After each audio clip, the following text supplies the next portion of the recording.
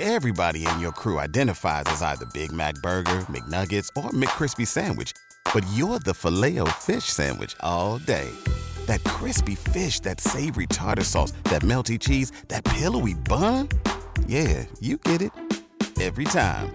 And if you love the Filet-O-Fish, right now you can catch 2 of the classics you love for just $6. Limited time only. Price and participation may vary. Cannot be combined with any other offer. Single item at regular price. Ba-da-ba-ba-ba. We're excited to announce that our very own podcasting platform, Zencastr, has become a new sponsor to the show. Check out the podcast discount link in our show notes and stay tuned for why we love using Zen for the podcast. You're listening to the Archaeology Podcast Network. Hello and welcome to the Archaeotech Podcast, episode 110. I'm your host, Chris Webster, with my co-host, Paul Zimmerman. Today, Paul and I talk about everything from boats to fieldwork issues with the iPhone X to, wait for it, drones. Let's get to it. All right, welcome to the show, everybody. Paul, how is it going? It's going all right. Middle of summer right now, and, it's still July. I haven't gotten to the dread of August yet, which means that school starts back up, but I'm trying to enjoy July while I still can. How about you, Chris? How's it going? Good. We're actually recording this on the last day of July, so as people hear it, it's going to be August at some point. Oh, don't tell me that. I know, right? I know. We're in the future. It's already August when people are hearing it, so that's terrible. But I'm in the middle of trying to figure out some tax manipulations. I probably shouldn't put this out to the public, but so here, let me back up because this is relevant to archaeology. And Paul, I know you don't know anything about this because you're not on Facebook, and I don't know if any of this went to Twitter. I can't remember because my Instagram goes to Twitter. But anyway, so I've been looking, I mean, really for my whole life, but really specifically for the last few years, I constantly jump on Craigslist. You know how you just get on your phone sometimes and you might just be browsing stuff. I browse Airbnb a lot, like in weird countries. I like to browse Airbnb and see, wow, can I get a castle in Romania for $25 a night? I can. All right, let's figure out how to get there. I've never done it, but I like browsing those sorts of things. Well, I browse Craigslist for boats a lot, like a lot. And the boat that I want, I can't afford, right? Like I want a boat that has a decent amount of speed. I mean, I've always wanted a sailboat. Don't get me wrong. I love sailboats, but sometimes I also just want a boat that can get me there at a reasonable amount of time, but also that I can sleep on comfortably, and to hit those two marks, you need like a freaking yacht, like you need some big boat that's $50,000 and it's 20 years old and who can afford that, right? Not me. So, yeah. However, looking on Craigslist last Monday, as we're recording this, I happened to see something come across, and it was right in Reno, actually in Sparks, the town that adjoins Reno. And it was a 1989 Mirage Intruder 217. That's the full title of this boat. And it basically, when like one that you'd use to smuggle drugs. My God, there's so many places to smuggle drugs on that boat. Oh, no. But basically, and not to mention, this boat was kind of set up as what I would normally call a douche boat. Like it's one of those fast looking, speed boats that you would see out on the lake that's super loud. It's got a Mercruiser 7.4 liter Bravo 1 engine. I don't know what any of that means, but basically it's a 454 330 horsepower engine. So. Oof. Yeah. So it's big. So it's fast. So it fits that bill. It'll only do about 45 or 50 miles an hour at Lake Tahoe altitudes, but you get it down into like San Francisco Bay or something like that, it should get up to about 65 or 70. Jeez. I know. But here's the cool thing. It's also got this huge V-berth up in front. It's got an enclosed bow with 2 portholes on either side and lights up in there. It's actually straight out of 1989. There's a mirror in the ceiling surrounded by LEDs in the in the bow. It's amazing. And there's some seating up there. There's a little table you can take all that down to make the sleeping area bigger. There's a little cabinet to store clothing in and stuff. And there's a sink and another lights right there. And then the cockpit. The short story is here. I bought it last week. Hey, congratulations. I know. My wife and I went to look at it and we just fell in love with it because we can take this thing up to Lake Tahoe, which we did last weekend. We actually bought it actually paid for it on Wednesday. I had to install a brake controller on my truck because it's got electronic brakes on the trailer. I had to install a brake controller on my truck on Thursday, do all the registration and stuff, and then picked it up on Thursday afternoon. And then Friday afternoon, after Rachel got off work, we drove it up to Lake Tahoe, put it in the lake, put the truck in a lot, and we spent the night on it, Friday night and Saturday night. And because it's also got, the top you see on boats that kind of folds up, that's called the Bimini top. It's got this camping cover that snaps to the normal cover snaps on the boat and then zips to the Bimini top, and it encloses the entire back end of the boat in like this canvas and clear plastic camping cover thing. So we were perfectly comfortable. We threw out the bow anchor, threw out the stern anchor, and we were able to sleep on it. So it was amazing. I loved it. It was awesome. I'm not much into fishing, and we don't have any water skis or anything, although it would definitely do that. But we just like cruising around and checking things out. So here's where this comes into a tax issue. So we just bought this boat. We like put it on a credit card that we couldn't afford because we just couldn't pass up the deal. I know, just couldn't pass it up. I've got a way to pay it off here in the next few months, but it's that's the way we did it right then. But here's the thing. So I instantly thought of this podcast idea. 360 degrees of Lake Tahoe, right? Lake Tahoe is a big lake. It's 70 plus miles around. And if you drop a compass rose right on top of it, and then I was thinking we created a podcast that would basically stop at 365 episodes, and in each degree of the compass, you go over the history and the current properties and the history of those properties if you can find them, all the way back like Native American stuff, because nobody ever talks about Native American things up Lake Tahoe. It's always some old hotel or something that's been there for like 60 years. That's old up there. And just go around the lake and have this, have imagery associated with it on the show notes page, and then talk about different things, maybe do some interviews with some of the local business owners that are in that particular degree. So Paul, if I do this as a podcast and I put it on the APN, doesn't that make the boat a business expense? You're asking me for tax advice. I mean, come on. Doesn't that pretty much make it a business vehicle? Like a business, like we couldn't have done it without a boat? Yeah, that might be a stretch. I don't know. What? Come on. I haven't run this by my bookkeeper yet. The definition of a boat is, right? I've heard lots of definitions that never it's a hole in the water lined with fiberglass into which you throw money. Yes. That's I think what is it? I think I heard the acronym BOAT was like bring only another 1,000 or something like that. What are the two happiest days in the sailor's life? The day they sell their boat, and what's the other one? Yeah, the day they buy the boat and the day they sell it. So here's the thing. We bought one of the reasons that we landed on this one was this boat retailed for $65,000 when it was brand new. Ooh. It was no shit like a fancy speedboat, built like a tank, but it was built by a company that went out of business about 5 years after they built it. They've been in business, I think, about 10 years, but not because they built bad boats. Everybody who talks about these in forums and stuff online, which yes, I did join and find, they said these are the best built boats on the planet. I mean, they're just amazingly well constructed. And the guy that I got it from, he'd only owned it for 2 years. Him and his wife just wanted a bigger one, but they love this boat. We actually saw them on Lake Tahoe in their new boat that they picked up on Friday. And they were like saying, wow, I really missed that boat. They really liked it. But so they took great care of it. And the guy that I got it from in 2017 drove out to Wisconsin to pick it up, and it spent the last 20 years in Wisconsin. And if you have a boat in Wisconsin, a boat like this, you don't leave it in the water. It's in the water for about 2 months out of the year. And then after that, it's usually in a garage or covered or some way. So it was well protected from the elements there. And it's just in immaculate shape. The carpet is great. The electronics are great. The vinyl seating is amazing. The paint job is amazing. Everything about this thing is like it rolled off the showroom floor yesterday. So we don't have to put any maintenance into this. I mean, we have to put scheduled maintenance into it, but we don't have to put any big maintenance in. The only big thing is that really is going to cost us a lot of money, which we're working around ways to mitigate that so we can go out every weekend this season, is the fuel. Right. This thing has a 69-gallon gas tank. And we filled up in Reno for the first trip up there, but then we went to the north end of Lake Tahoe after tooling around on Saturday, and we needed to put in some gas, not a full tank, but we needed to put in about 30 gallons. So we knew we had enough reserve to get back down to the south end of the lake. And that 30 gallons cost me $174.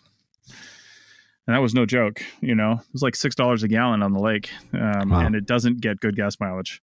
So yeah, that's going to be the one downside. But I think what we want to do, we know a bunch of nice places on the lake where we could just put in for about $15 at the boat launch, store the truck overnight for $10 and then cruise over to a little harbor, drop anchor and chill out, do some swimming in the cove. We can cook on the boat, just spend the night there and then come back the next day. It wouldn't even cost us an eighth of a tank of gas to do that. So lots of weekends of fun. This first weekend, we took it all over the place and we're speeding around and doing all kinds of things. So, but what does this have to do with archaeology? Yeah, Well, you tell me. I know. When I was in North Carolina working, North Carolina and South Carolina, the company we were working for had a job doing FERC surveys, Federal Energy Regulatory Commission. Basically, all the reservoirs around there needed surveys every 10 years, archaeological cultural resources assessments every 10 years. And we did them by boat. The company bought like a 25-foot pontoon boat or whatever that we would tool around on the lake because we basically would beach it up against a property. We'd have to call for the high water level. We had to call for whatever the lake level was, and we knew what the high water level was, and we had to interpolate if we were at the high level, where would the water cover the landscape? And wherever the water covers the landscape is where we had to shovel test, and we had to do archaeology. And I'm thinking, well, now I can start looking for those proposals because those are all over California too. It's a federal thing, not a state thing. And I've never been able to really look at those proposals before because I didn't have the vehicle for it. Now I do. So not only that, but the podcasting possibilities that I mentioned, that wasn't even a joke. That like we were really seriously considering doing that. So, bring it into archaeology. It's a little nice and we can do that. Like that pontoon boat did like 20 miles an hour. I mean, that thing was horrible to get from one end of the lake to the other. We worked on Clear Lake, Virginia, and it's like 100 miles long.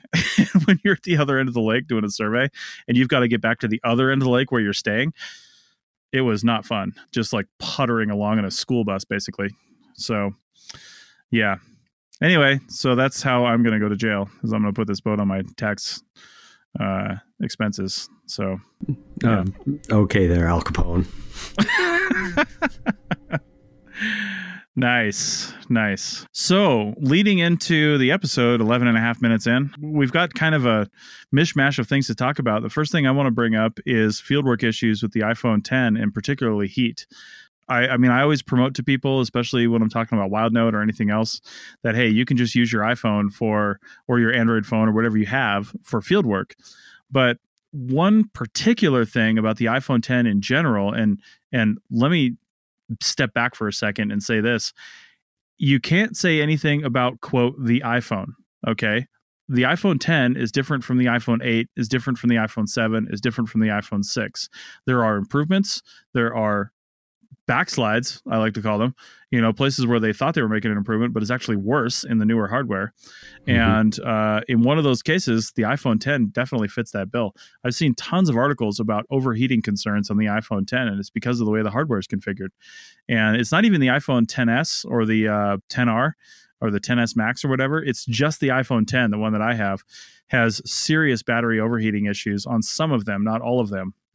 And it doesn't have to do necessarily with the battery, but how the hardware and software interact with the battery.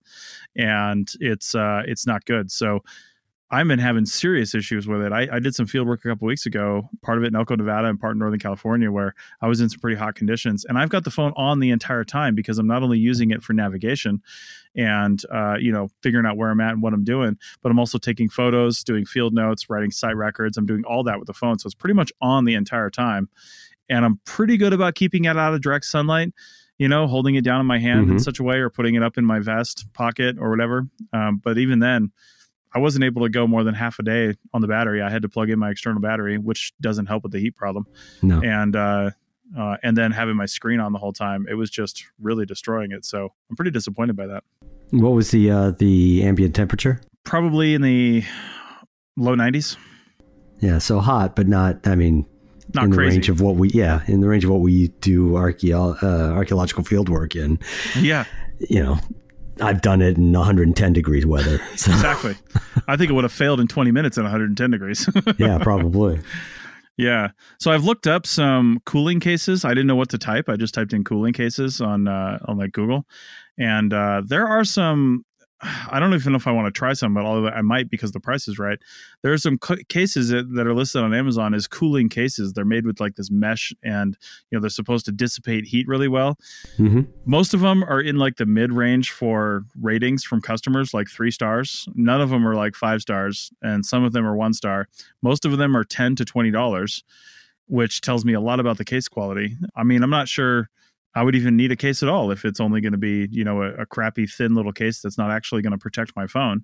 Yeah, I can't imagine what you would do in a case to really help cool it. I mean, because if you think of, on computer chips or on certain car parts and such where you have cooling fins, it relies on increasing the surface area and hopefully also having some airflow over it. But a case on a phone, you definitely don't want to increase the surface area, and you're probably not keeping it out where you get lots of good airflow. So I can't imagine what having maybe a slightly metallized case is really going to make a lot of difference from. I don't know either. And that's why I looked it up. I was like, does this technology exist? And I think my conclusion is no, probably not.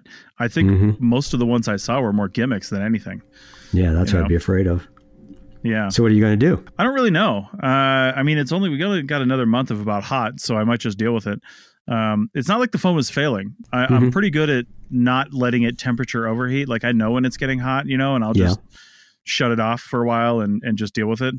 The other problem that happens when it gets super hot is the graphics processor slows way down. Like everything becomes unresponsive, and I almost have to just cool it down completely and then sometimes actually restart it to get it to work, which is really a shame. One of the things I did on the last projects I was on is I went out with 2 devices, which I've been trying to avoid. But I was basically doing the GPS work and because I was using this new Aero 100 that I got from Matt Alexander of Anatome Geomobile Solutions, who we interviewed a few episodes ago. Right. He traded me, which was pretty cool. And I'm willing to do this for anybody. Trading services. I love trading services because it benefits everyone.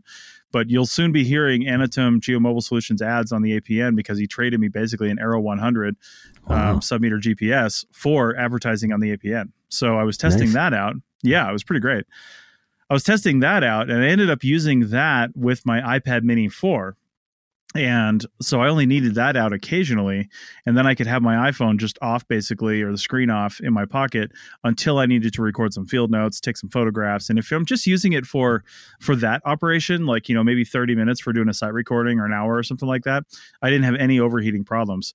It's when I was doing GPS navigation and then stopping to record something, and while the GPS is still on in the background, and then doing more GPS navigation, trying to find something, and moving to the next point or whatever the case may be, doing all that, running the GPS antenna, running the Bluetooth, because of course I'm listening to podcasts at the same time. I actually had to shut that off for a little while because it helped with the battery conservation.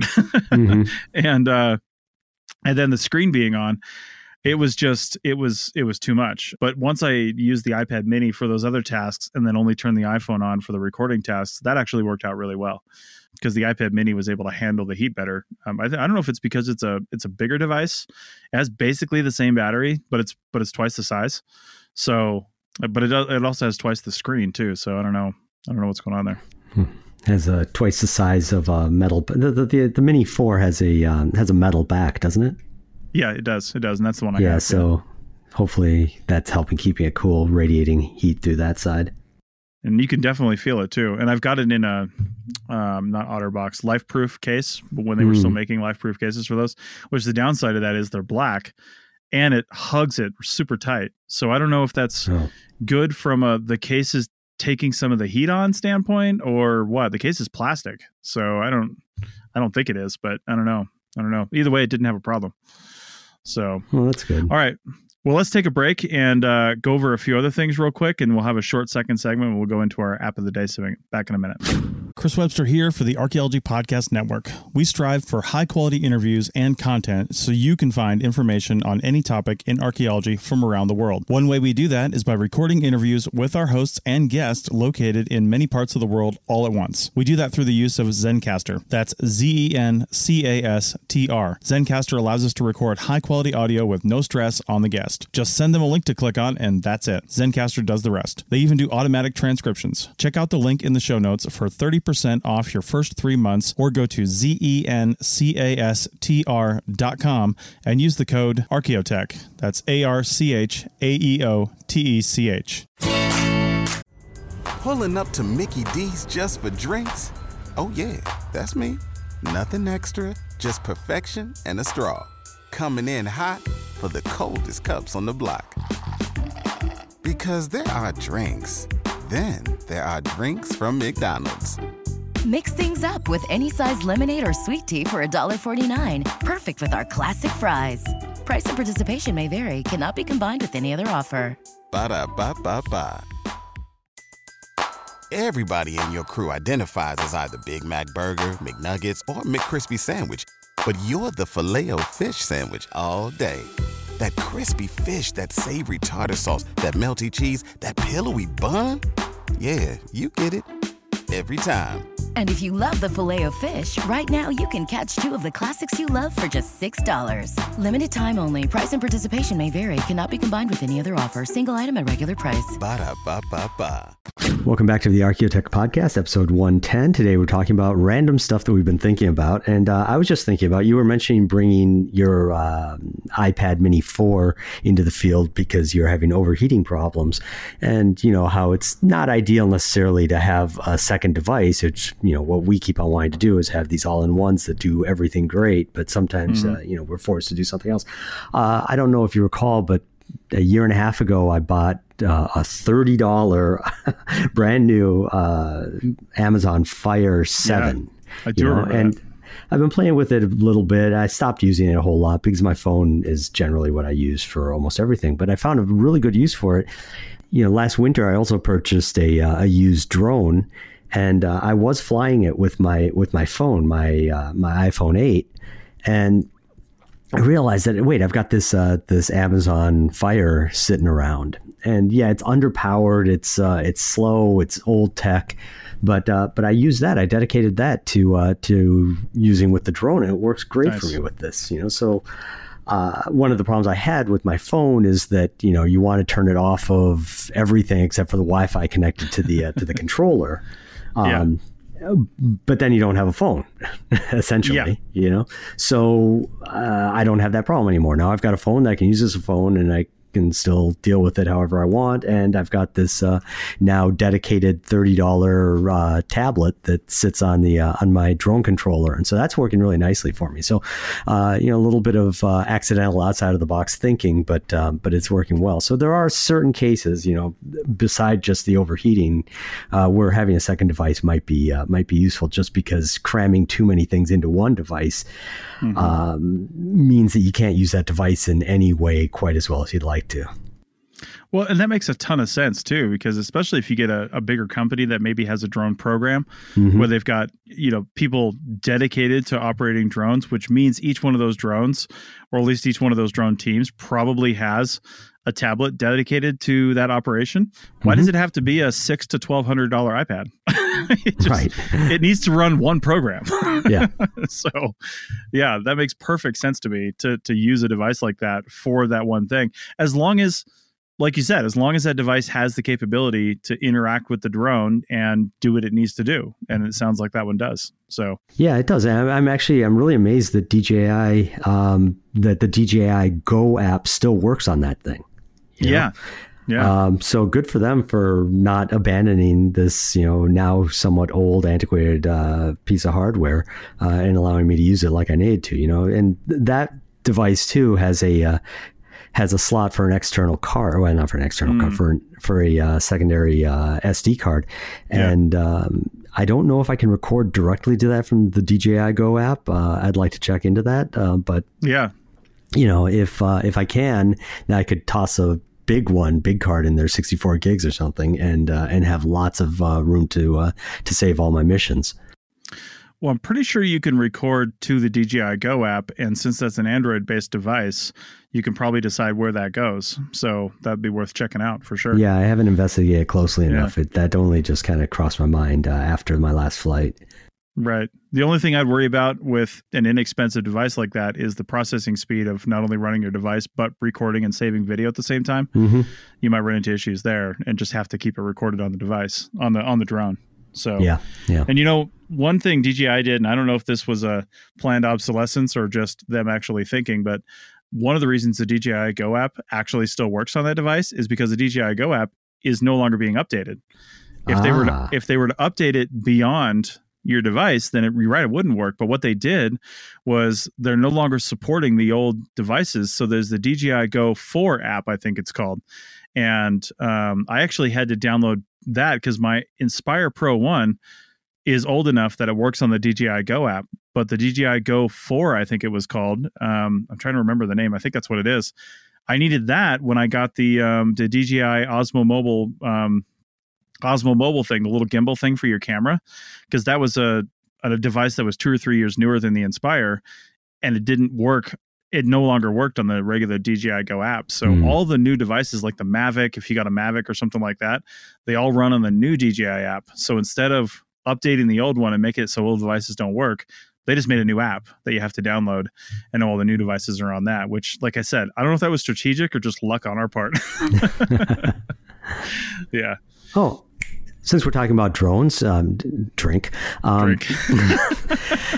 I read some news the other day about, I don't know if you recall, I told you about that Kitty Hawk app as the app of the day some time ago, and that there was some rumor about getting your FAA authorization to fly and control airspace directly through the app. Apparently that came live over the last week. And so now the LAANC, I'm not sure what that stands for. You can get authorization directly from the FAA through Kitty Hawk or any of a number of other different apps.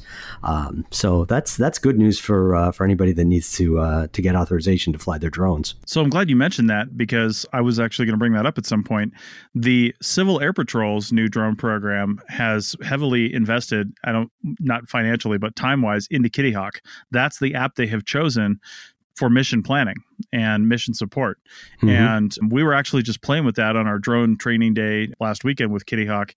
And what was it, just a few days ago? Because you're right, it did just go live. We were using a different app for those on-the-spot FAA authorizations, but now we can do it straight through Kitty Hawk, because other apps have had that ability. Kitty Hawk just turned it on.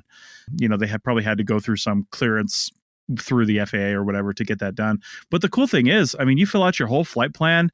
You fill out all the stuff that you need to know, and they run you through a list of questions. Are you this? Are you that? Are you not going to run into people? Blah, blah, blah. And then it's like, bam, you submit. And as long as you're not red flagged because you're sitting on an airport or something like that, or in a flight path, then bam, you've got instant clearance, and it's all computer generated. No human looks at that. The computer just looks at it and says, do you meet all the parameters for safety? Yes, you do. Fine. If you don't, I'm not really sure if you're like in a gray area, I'm not sure if that goes to a human, but there's no way that the basic clearances can go to a human, because it's literally instantaneous. That's great. So yeah, it's pretty neat. It's way better than it was even a couple of years ago when you had to submit a request like weeks ahead of time to fly in airspace. And luckily the FAA has gotten on top of that and prevented that from happening. So, all right. So we're going to have a shorter segment here, but I did want to bring up two more things real quick. One of the other things regarding heat on the iPhone, and this has been a problem with other iOS devices as well. Not as much the iPad mini, actually. And I think, again, it's because of the screen size. But one of the other really bad things that happens, and I haven't found a way around this, and if anybody knows, please, contact me and let me know. But the screen dims when it gets too hot, or when the light is too much on the screen. Like sometimes you just can't shade from the light. You have to stand in a certain way, and a certain amount of light is going to come in. So the combination of too much light and too much heat, the screen dims to where if you're wearing sunglasses, which you are, you can barely see the screen. And there's no way to override that I can see. That's what I want to know.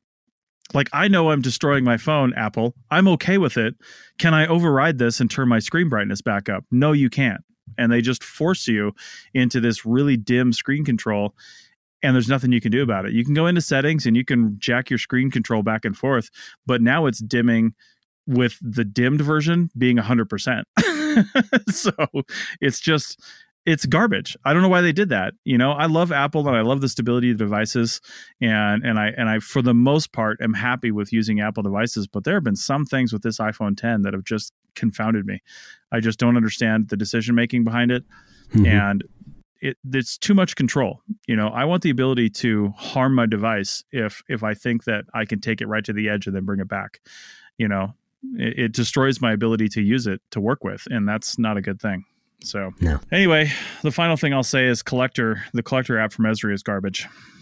And I don't think I need to elaborate on that. I used it with this Aero 100 because I didn't have any other app on my phone that would read an external GPS device. The Collector does that, so that's the one good thing. Now, other apps will take in the GPS signal, but they don't have the API to actually read all the information that the GPS is giving you, you know, all the accuracy and number of satellites and stuff like that. But Collector built that in. So you just select the Bluetooth GPS that you're using, and then it pulls in all those data from the GPS satellite configuration. So, but actually collecting data with the Collector app, garbage. It's actually garbage. I hated it. What made it so bad without going into a full-on rant? Yeah, I know. Part of it is you have to really set this thing up on the website. I mean, you have to set up every single detail and parameter. And if you forget something, there's no going back. Like you can't on the field side. Let's say it works offline, of course, but if you need to change anything or if you need to update anything or reconfigure something, you're done. You can't do it. Now, I work for WildNote, and you also can't change a lot of stuff on the mobile side for WildNote, but there's fewer things that are really going to destroy your ability to work, you know, from a WildNote standpoint. But with Collector, like if you don't set up the ability to say, name your point or do something like that, you just can't do it. There's some basic things that I think Collector should be able to do out of the box without configuration. And it just doesn't do that. You know, Esri basically said, here's an empty box. You fill it with stuff. We're not even going to put a base level of things in there for you to deal with. It's like everything has to be nickel and dimed and meticulous. And I hate that about overly complicated programs. Right. So I know there's some Collector lovers out there, and I apologize, but I didn't like it at all. You're not one of them. No, I like fieldwork to be simple. I like to focus on the archaeology, and I want the tools that allow me to not think about the tech. That's what I want my tech to do. I want my tech to fade into the background so that I can just focus on the science, and I don't have to worry about batteries and overheating screens and whether or not my application is configured properly. I don't want to worry about that when I get in the field. I just want to worry about concentrating on the archaeology and getting that done. And that's my ultimate, you know, goal here in the future. So, all right. Well, I'm going to bring up an app that mentions that in the App of the Day segment, and we're going to start that right after this break. Pulling up to Mickey D's just for drinks? Oh yeah, that's me. Nothing extra, just perfection and a straw. Coming in hot for the coldest cups on the block. Because there are drinks. Then there are drinks from McDonald's. Mix things up with any size lemonade or sweet tea for $1.49. Perfect with our classic fries. Price and participation may vary. Cannot be combined with any other offer. Ba-da-ba-ba-ba. Everybody in your crew identifies as either Big Mac Burger, McNuggets, or McCrispy Sandwich. But you're the Filet-O-Fish Sandwich all day. That crispy fish, that savory tartar sauce, that melty cheese, that pillowy bun. Yeah, you get it. Every time.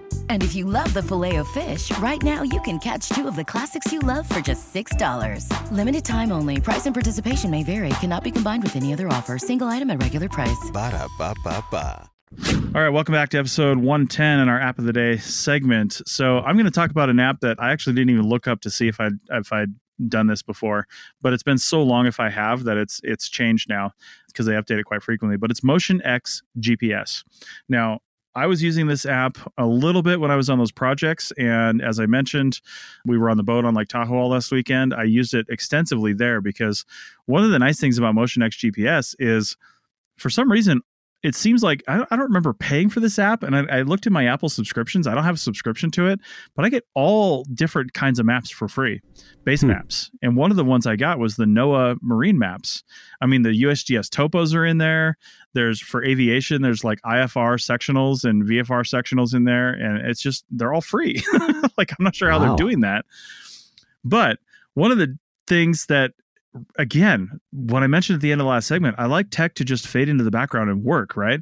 But two things that were infuriating me about this application this weekend, because Lake Tahoe is a big lake. And when you get out into the middle or you get over onto the edge where there's not very many houses on like one of the Nevada sides and there's some parts in the California side where there's just not a lot of residential areas, there's no cell service, which is fine. You know, I don't need cell service. That's why I cached my maps. I selected this entire region, the entire lake. I select the minimum and maximum zoom levels, and I cache the map. Well, they say right in their own instructions that all you have to do is have that map selected. And then if you're not online, it will use the cached map, right? Mm-hmm. It wasn't doing that. It wasn't doing that at all. Like I just had that blocky square thing where it like loaded part of it and then not even the rest of it. And then I thought, well, maybe I had a problem with the cache, and we had some spot of Wi-Fi on Saturday, and I recached the maps, and it still didn't work. And I just don't understand why that's so hard to put a cached map in the background layer. Now, there might be some other thing where if I have a hint of cell service, it's trying to just default to the refreshed, most current downloaded maps and won't use the cache map. Maybe I had to go into airplane mode, and I'm just thinking of that as I'm saying this, but that would still be irritating because they didn't tell me that. The other thing I didn't like about it was, kind of a positive. It does waypoints really well and waypoint navigation really well, but it also has a bunch of folders that I didn't set up that were automatically created. And then I was able to create a folder for waypoints, but I can't find any way to A, collect waypoints into that folder, and B, move waypoints into that folder. And also, I can't find a way to display all the waypoints I've collected at one time on a map, like a certain waypoints from a folder on the map. Because we were trying to record around Lake Tahoe. Where are the boat launches? Where are the gas docks? Where are the restaurants that you can boat up to? Where are the Wi-Fi spots? Where are the bathrooms? That you can hit a dock and hit a bathroom for free. That's important information, folks. But I was using this for work too, trying to do some waypoint information and pick up some stuff just using the application. And for the most part, I like a lot of what it does, but it had some defaults and inefficiencies. I do like, though, that you can take a route that you recorded and you can send that to somebody. Like I wanted to go somewhere one time, and I knew a friend of mine used MotionX GPS, and he just airdropped me or like iMessaged me the route, and I was able to open that straight up into MotionX GPS, and that worked really well. So check it out. It's definitely got some idiosyncrasies, but it's one of those programs that's really powerful and probably is overly complicated. But once you figure out the few things you need to do, it's actually a really good application, and I like the way that it's set up. So I think I just need to honestly work with it a little more and get it to work the way I want it to. So quick question for you. Why were you using that instead of GPS Tracks, which I know you've also used? The only reason was GPS Tracks, their NOAA marine maps for Lake Tahoe. They only had coastal maps and the Great Lakes. They didn't have Lake Tahoe. So I would have used GPS Tracks because I know how to use that, and I know how to drop the waypoints into a folder, and that works really well. And I've had MotionX GPS a lot longer than GPS Tracks, and I always kind of want to go back to it and make it work a little better and figure it out. And that's another reason I went to it this weekend, but it was not user friendly from that standpoint. So yeah, that's the only reason I moved to it, because they didn't actually have the maps I needed at MotionX. Well, at GPS, and I'm paying $20 a year at GPS Tracks for all those maps. So I don't know why it didn't have the NOAA marine maps for Lake Tahoe, but it did for the Great Lakes and the coastal environments. So, I don't know. It's just a weird thing. So yeah, odd. Yeah. What do you got? Okay, so I've got again a very quick one here. Google News, which is it's an app that's been around for quite a while, and a lot of people use it. And I had looked at it in the past, but never used it myself because I didn't like something about the interface. I can't remember what, but I know I've downloaded it a few times over the last few years, and each time I delete it pretty quickly because it's not usable to me. Now, I know you use the Apple News yourself, right? Yep. I've tried using that, and I've got a few problems with it too. So basically what I've done for the last few years is both on my browser at work and on my iPhone, I've saved a link to the Google News webpage, and I use that. It gives me, the same sort of stuff that Apple News does, and it tries to kind of customize it based on some information that you put in, sources that you want to use, sources you don't want to use. It tries to learn from you, all the stuff you'd expect nowadays. But Google News had one killer feature that Apple News didn't, which is that, I spent a lot of my time up in Brewster, New York, and it would give me local news up there.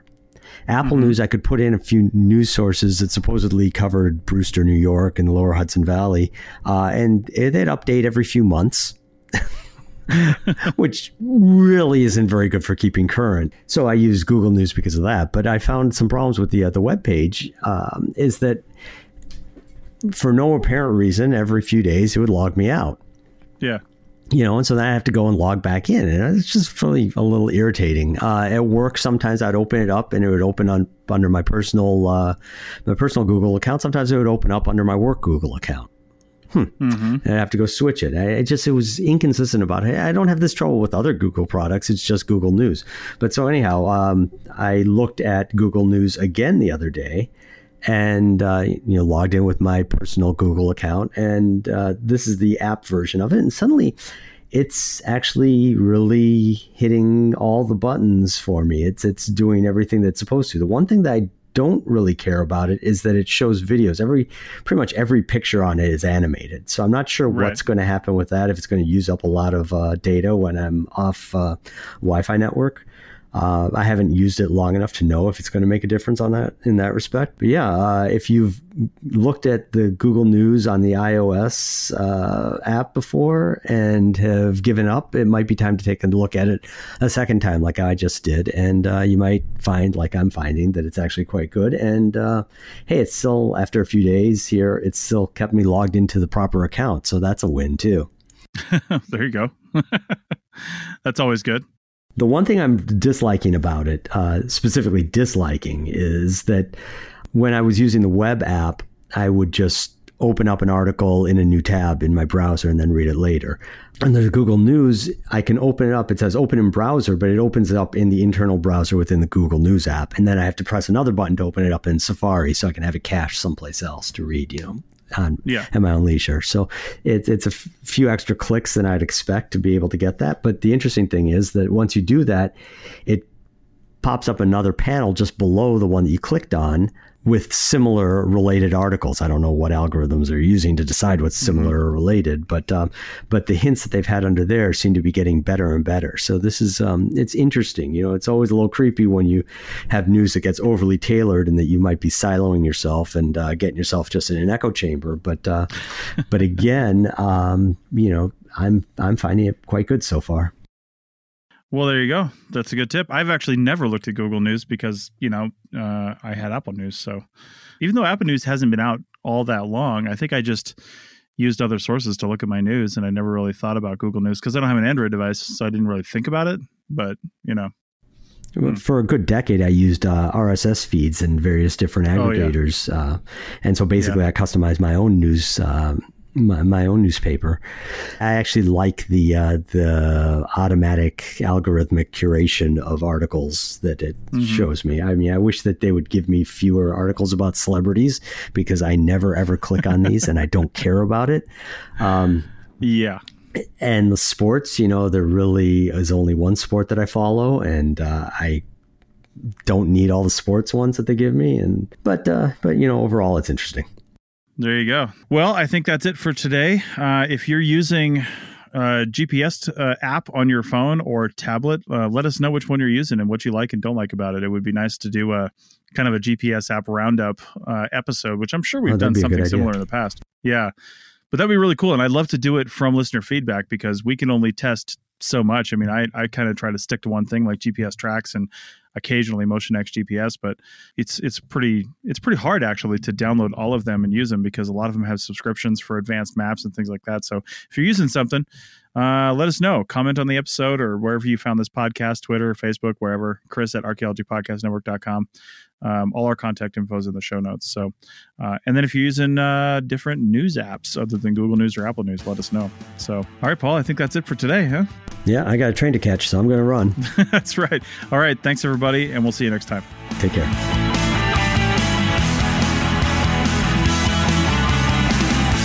Thanks for listening to the Archaeotech Podcast. Links to items mentioned on the show are in the show notes at www.arcpodnet.com/archaeotech. Contact us at chris@archaeologypodcastnetwork.com and paul@lugal.com. Support the show by becoming a member at arcpodnet.com/members. The music is a song called Off-Road and is license free from Apple. Thanks for listening. This show is produced and recorded by the Archaeology Podcast Network, Chris Webster and Tristan Boyle, in Reno, Nevada, at the Reno Collective. This has been a presentation of the Archaeology Podcast Network. Visit us on the web for show notes and other podcasts at www.arcpodnet.com. Contact us at chris@archaeologypodcastnetwork.com. Thanks again for listening to this episode and for supporting the Archaeology Podcast Network. If you want these shows to keep going, consider becoming a member for just $7.99 US a month. That's cheaper than a venti quad eggnog latte. Go to arcpodnet.com/members for more info.